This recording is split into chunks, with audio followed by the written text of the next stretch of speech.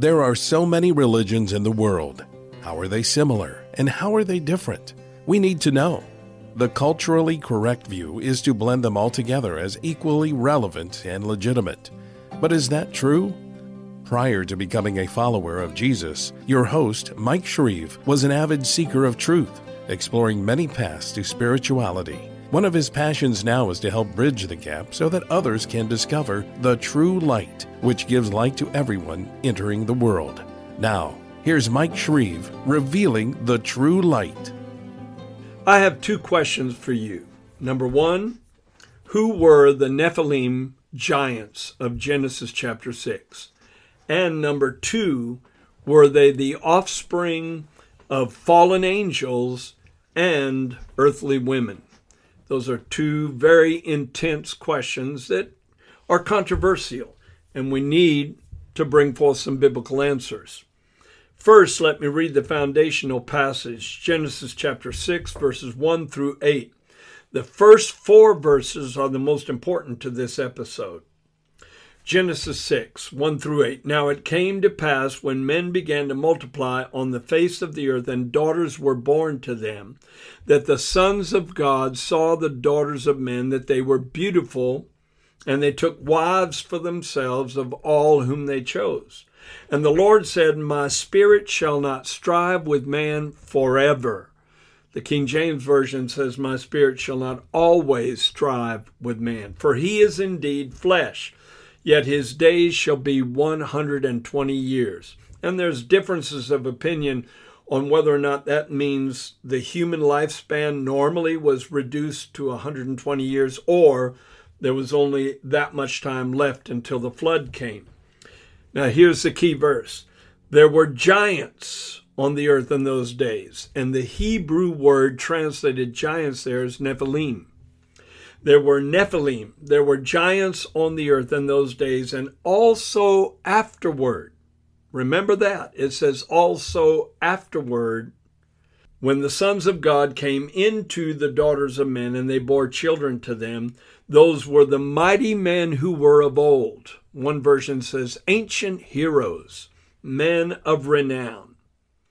Then the Lord saw that the wickedness of man was great in the earth, and that every intent of the thoughts of his heart was only evil continually. And the Lord was sorry that he had made man on the earth, and he was grieved in his heart. Ponder that for just a moment. The heart of the Almighty God churning with grief over the wickedness of the human race. So the Lord said, I will destroy man, who I have created from the face of the earth, both man and beast, creeping thing and birds of the air, for I am sorry that I have made them. But, thank God that conjunction is there. But Noah found grace in the eyes of the Lord. God always, let me repeat, always has a remnant. God always has a chosen person that is in covenant with the God of heaven, that endures times of cataclysmic chaos. This is probably one of the most mysterious passages of Scripture in the Bible. Let me reemphasize the original Hebrew word that is translated giants in verse 4 is Nephilim. Actually, the word giants is a questionable rendering of the word. There are differences of opinion. Incidentally, Nephilim is the plural word and Nephil is the singular. Strong's Concordance offers that the word means a feller or someone who cuts down trees, and the symbolic implication of that is a bully or a tyrant, while other commentators feel that the word Nephilim actually means fallen ones. But the Nephilim were not the fallen ones. They were supposedly the offspring of the fallen ones, fallen angels, in union with earthly women. No etymologist can fully prove his or her case. The subtleties of the meanings of the original words have been lost, and no one's opinion is without question. There are extra biblical books, or books that are not a part of the canon of Scripture, the accepted 66 books of the Bible we embrace that are more blatant in promoting this particular view, like the Book of Enoch or the Book of Jubilees. But of course, they cannot be trusted as reliable sources. In fact, I tell people not to read those books because of certain things they contain, and it's confusing for some people. But for the sake of this study, I'm going to quote 1 Enoch chapter 7, verses 2 and 3. And that says, "When the angels, the sons of heaven, beheld them, they became enamored of them," speaking of the daughters of men, "saying to each other, Come and let us select for ourselves wives from the progeny of men, and let us beget children." In addition to Enoch, the book of Jubilees, and this is very important, chapter 7, verses 21 through 25, states that ridding the earth of these Nephilim was one of God's primary purposes for flooding the earth in Noah's time. These works describe the Nephilim as being evil giants, the book of Enoch and the book of Jubilees. But that brings up a big question. If God's primary purpose was to wipe out that race of wicked giants, then why are they mentioned again long after the flood? When the 10 spies came back from the land of Canaan and brought their quote-unquote evil report, how Israel would not be able to conquer the Canaanite tribes, their excuse was, in Numbers 13:33, "There we saw the giants." And the Hebrew word is Nephilim. There we saw the giants, the descendants of Anak, came from the Nephilim, and we were like grasshoppers in our own sight, and so were we in their sight. There's a sermon in that. The way you see yourself is the way the enemy sees you, and they saw themselves weak, incapable, and easily defeated in the face of these Nephilim. Well, once again, I want to emphasize, if God's purpose in bringing the flood was to wipe out the Nephilim, why did they reappear in Numbers chapter 13? Interestingly, Orthodox Judaism does not accept this particular view of angels copulating with the daughters of men. In fact, one well-known rabbi even pronounced a curse on those that believed or promoted that doctrine. And so Orthodox Judaism takes a stand against that concept.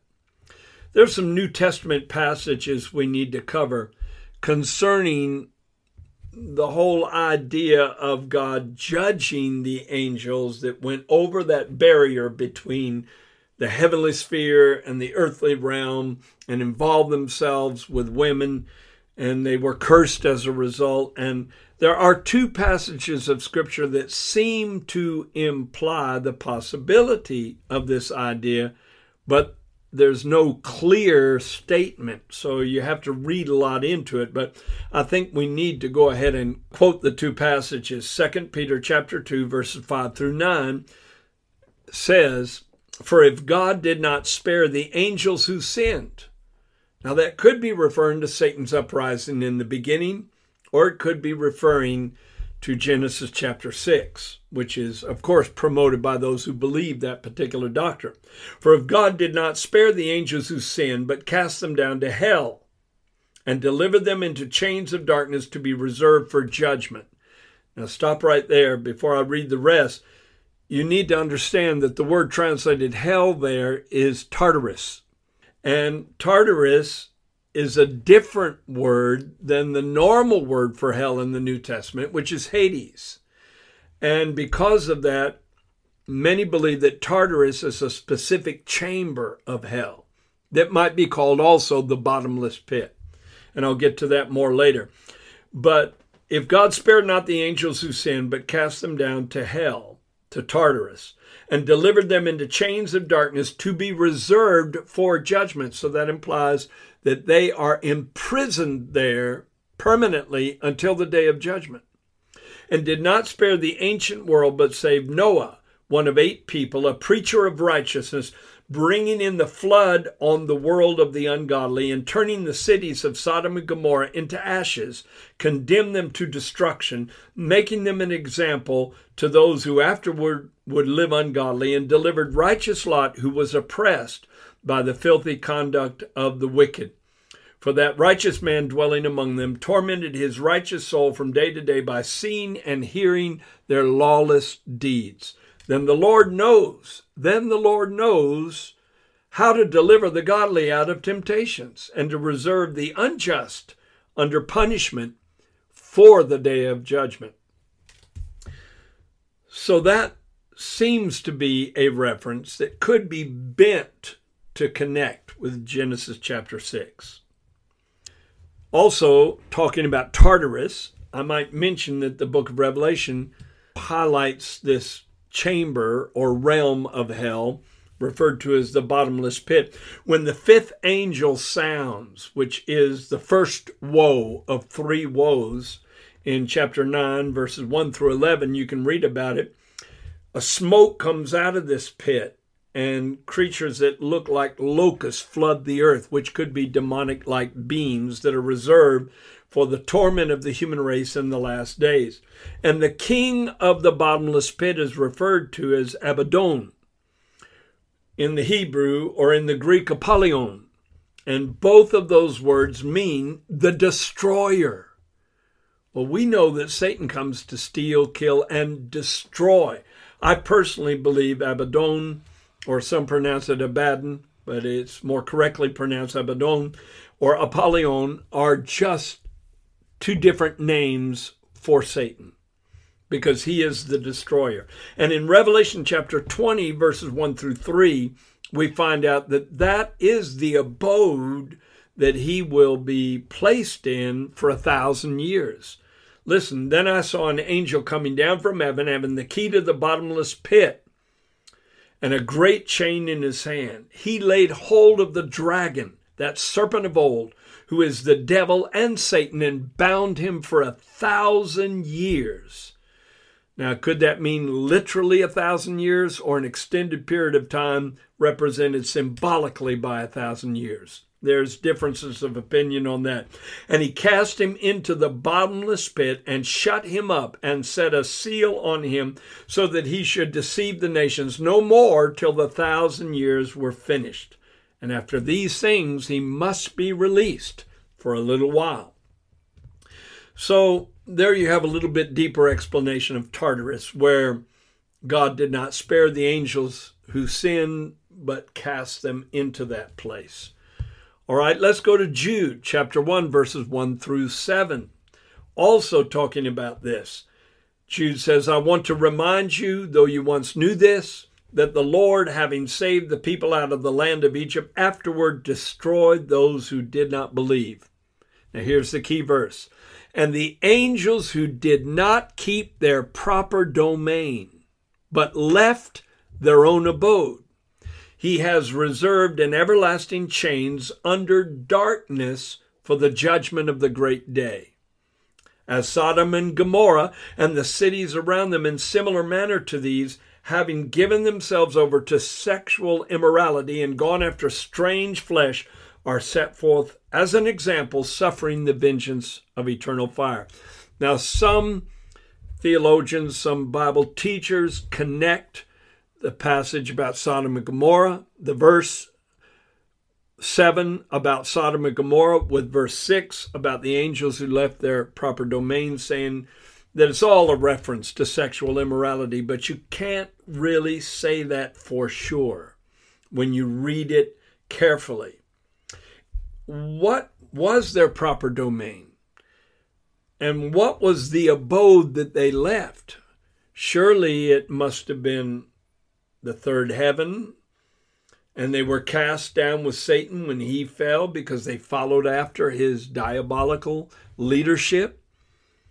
Could that be it? Or does it mean that they left the angelic world to involve themselves lustfully with women on the earth? It doesn't say that. but you can read it in between the lines if you want to.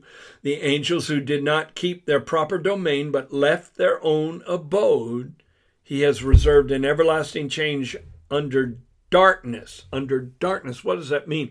If you are under darkness, then it is impossible for you to see truth. It is impossible for you to experience God. You're locked into a lost state of deception and delusion.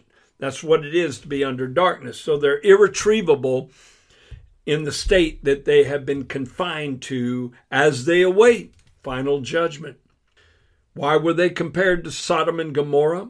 Or was that even a comparison? That's up to question. You read it, Jude chapter 1, verses 1 through 7, and see what you think. Now let's go back to the original scripture and ask some very important questions. Genesis chapter 6, verses 1 and 2. The first two verses of that controversial passage. Now it came to pass when men began to multiply on the face of the earth, and daughters were born to them, that the sons of God saw the daughters of men, that they were beautiful, and they took wives for themselves of all whom they chose. Who were these sons of God? What's that a reference to? And what words in Hebrew are translated that way? And that's a very important part of my explanation. Because the Hebrew words are Ben Elohim, B-E-N, which means sons, and Elohim, which means God, or it has been translated gods in the plural. But over 2,000 times in the Bible, Elohim is translated God. I've heard it said that this phrase in the Old Testament only refers to angels. I've heard major Bible teachers say that, but you can't prove that. I'm going to take you to the passages they usually reference. And that's 3 verses out of the book of Job, starting with Job chapter 1, verse 6. Now there was a day when the sons of God, Ben Elohim, the sons of God, came to present themselves before the Lord, and Satan also came among them. And Job chapter 2, verse 1 is almost the exact same wording. That the day came when the sons of God came to present themselves before the Lord, and Satan also came among them. But it doesn't say whether they were righteous sons of God or evil sons of God.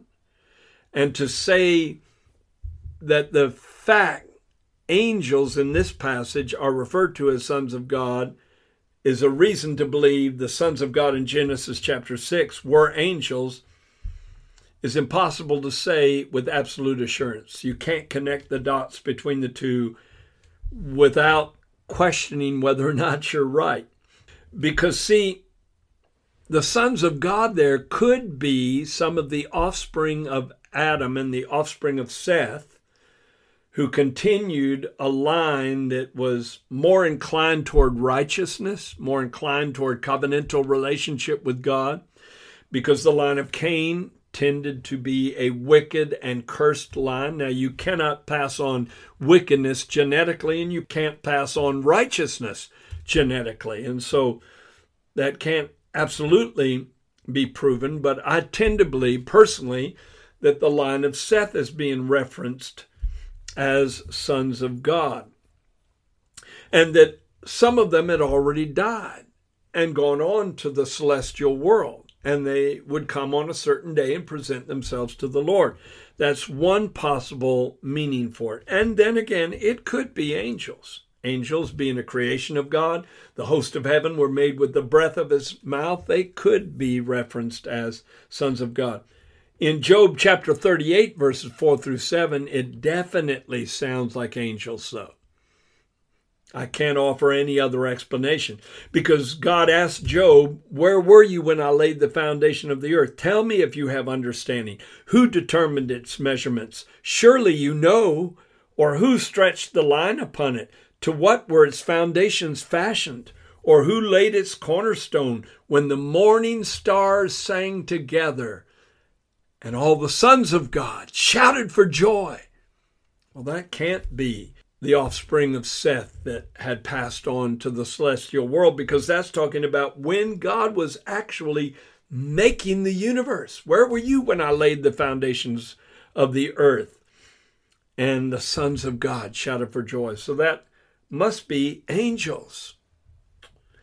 But here's the key response to some Bible teachers I've heard that say that's the only place in Scripture where sons of God are mentioned and it refers to angels. Well, it's not the only place that Ben Elohim is found in the Old Testament. It's the only place where in your King James Version and New King James Version, Ben Elohim is rendered sons of God, but is rendered differently in another passage of Scripture. Deuteronomy chapter 14, verse 1 is referring to all Israelites. And it says, you are the children of the Lord your God. But in the Hebrew, Ben Elohim, a reference to Israelites. You are the children of the Lord your God. You shall not cut yourselves, nor shave the front of your head for the dead. It was also used in reference to the unjust judges of Israel in Psalm 82, verses 6 and 7. God said to these unjust judges who were taking bribes, who were not judging properly, who were unjust in their treatment of the children of Israel, God said this, I said you are gods. The original Hebrew is Elohim.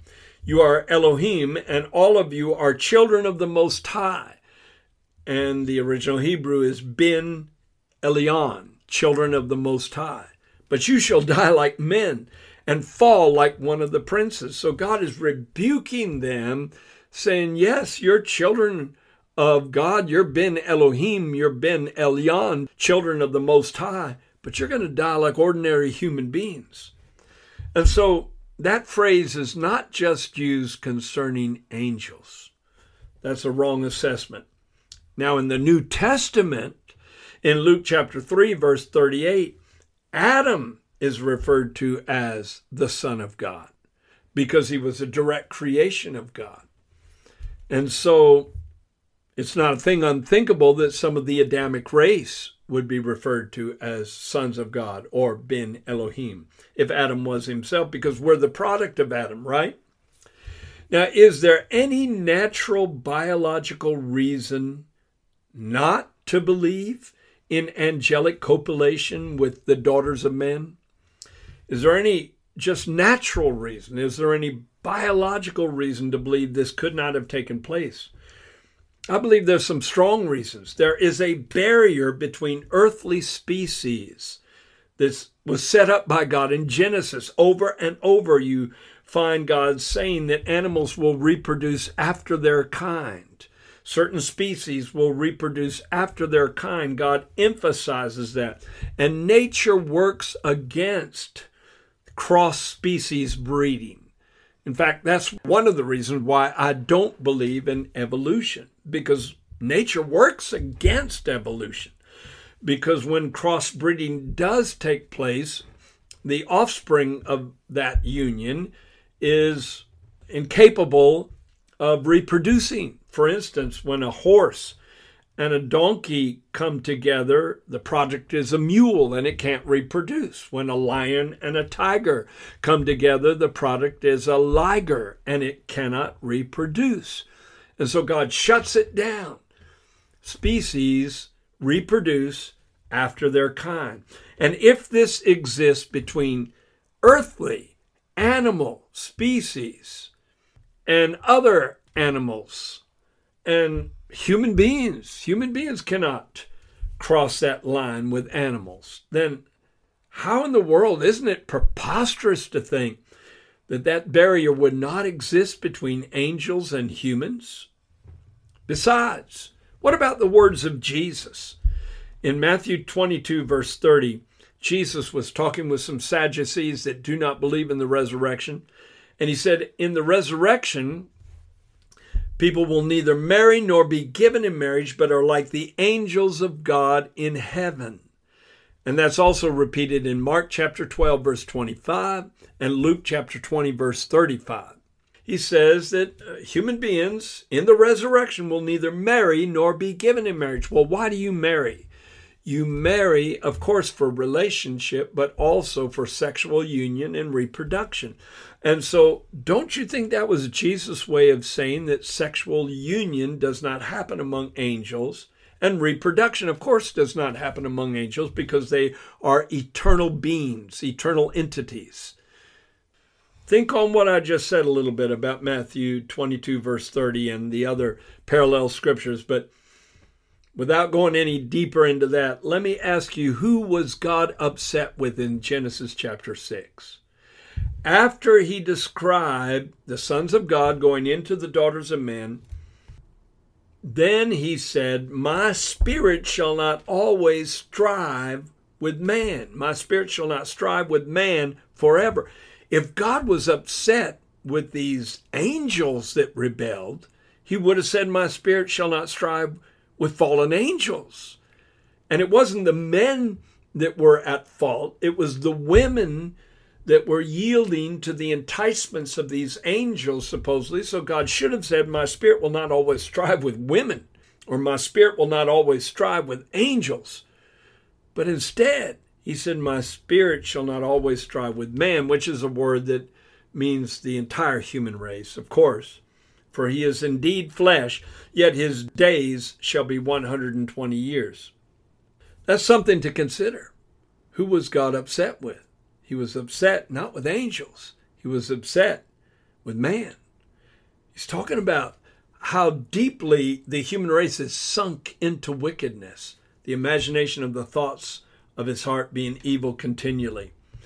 It seems that the giants mentioned in verse 4 were unrelated to the sons of God mentioned in verse 2. If you read it very carefully, if you watch every individual word, watch it now, Genesis 6:4. There were giants on the earth in those days, and also afterward, when the sons of God came into the daughters of men and they bore children to them, those were the mighty men who were of old, men of renown. It did not say that those men of renown were the giants. It said also afterward that the daughters of men bore children to the sons of God, and they were mighty men of old, men of renown, ancient heroes. Well, I cannot imagine a fallen angel and a seductive woman producing an ancient hero. Don't you think this passage is just talking about polygamy? Because the line of Seth, and many believe this, many believe, like Augustine and Calvin and many of the early church fathers, believed that this was a reference to the offspring of Seth that continued in covenant with God after the pattern of Abel, who was the first martyr.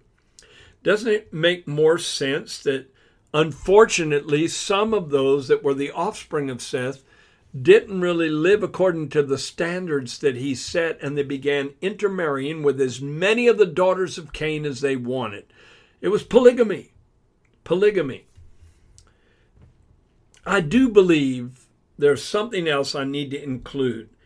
Demons can simulate sexual union spiritually, especially in a dream or a nightmare. I've heard of this happening. I've actually prayed for several people who have called me because this happened to them. The male version of the angel, supposedly, or the demon that simulates sexual union with a woman is called an incubus, and the female is the succubus. And the thing is, even though in a dream or a nightmare, really it would be called, they might be able to act like it or simulate it. The supposed male-looking angel has no sperm and cannot impregnate a woman, and the supposed female-looking angel cannot be impregnated. So it's an attempt at bridging the gap between the two realms, but a failed attempt. So if they were still among us, if this hybrid group, these weird, monstrous, part angel, part human creatures were still among us, then John 3:16 would have to be altered. The Bible would not say, for God so loved the world. It would say, for God so loved most of the people in the world, except those that have the genetic passed down state that came from these evil unions between heavenly beings and earthly women.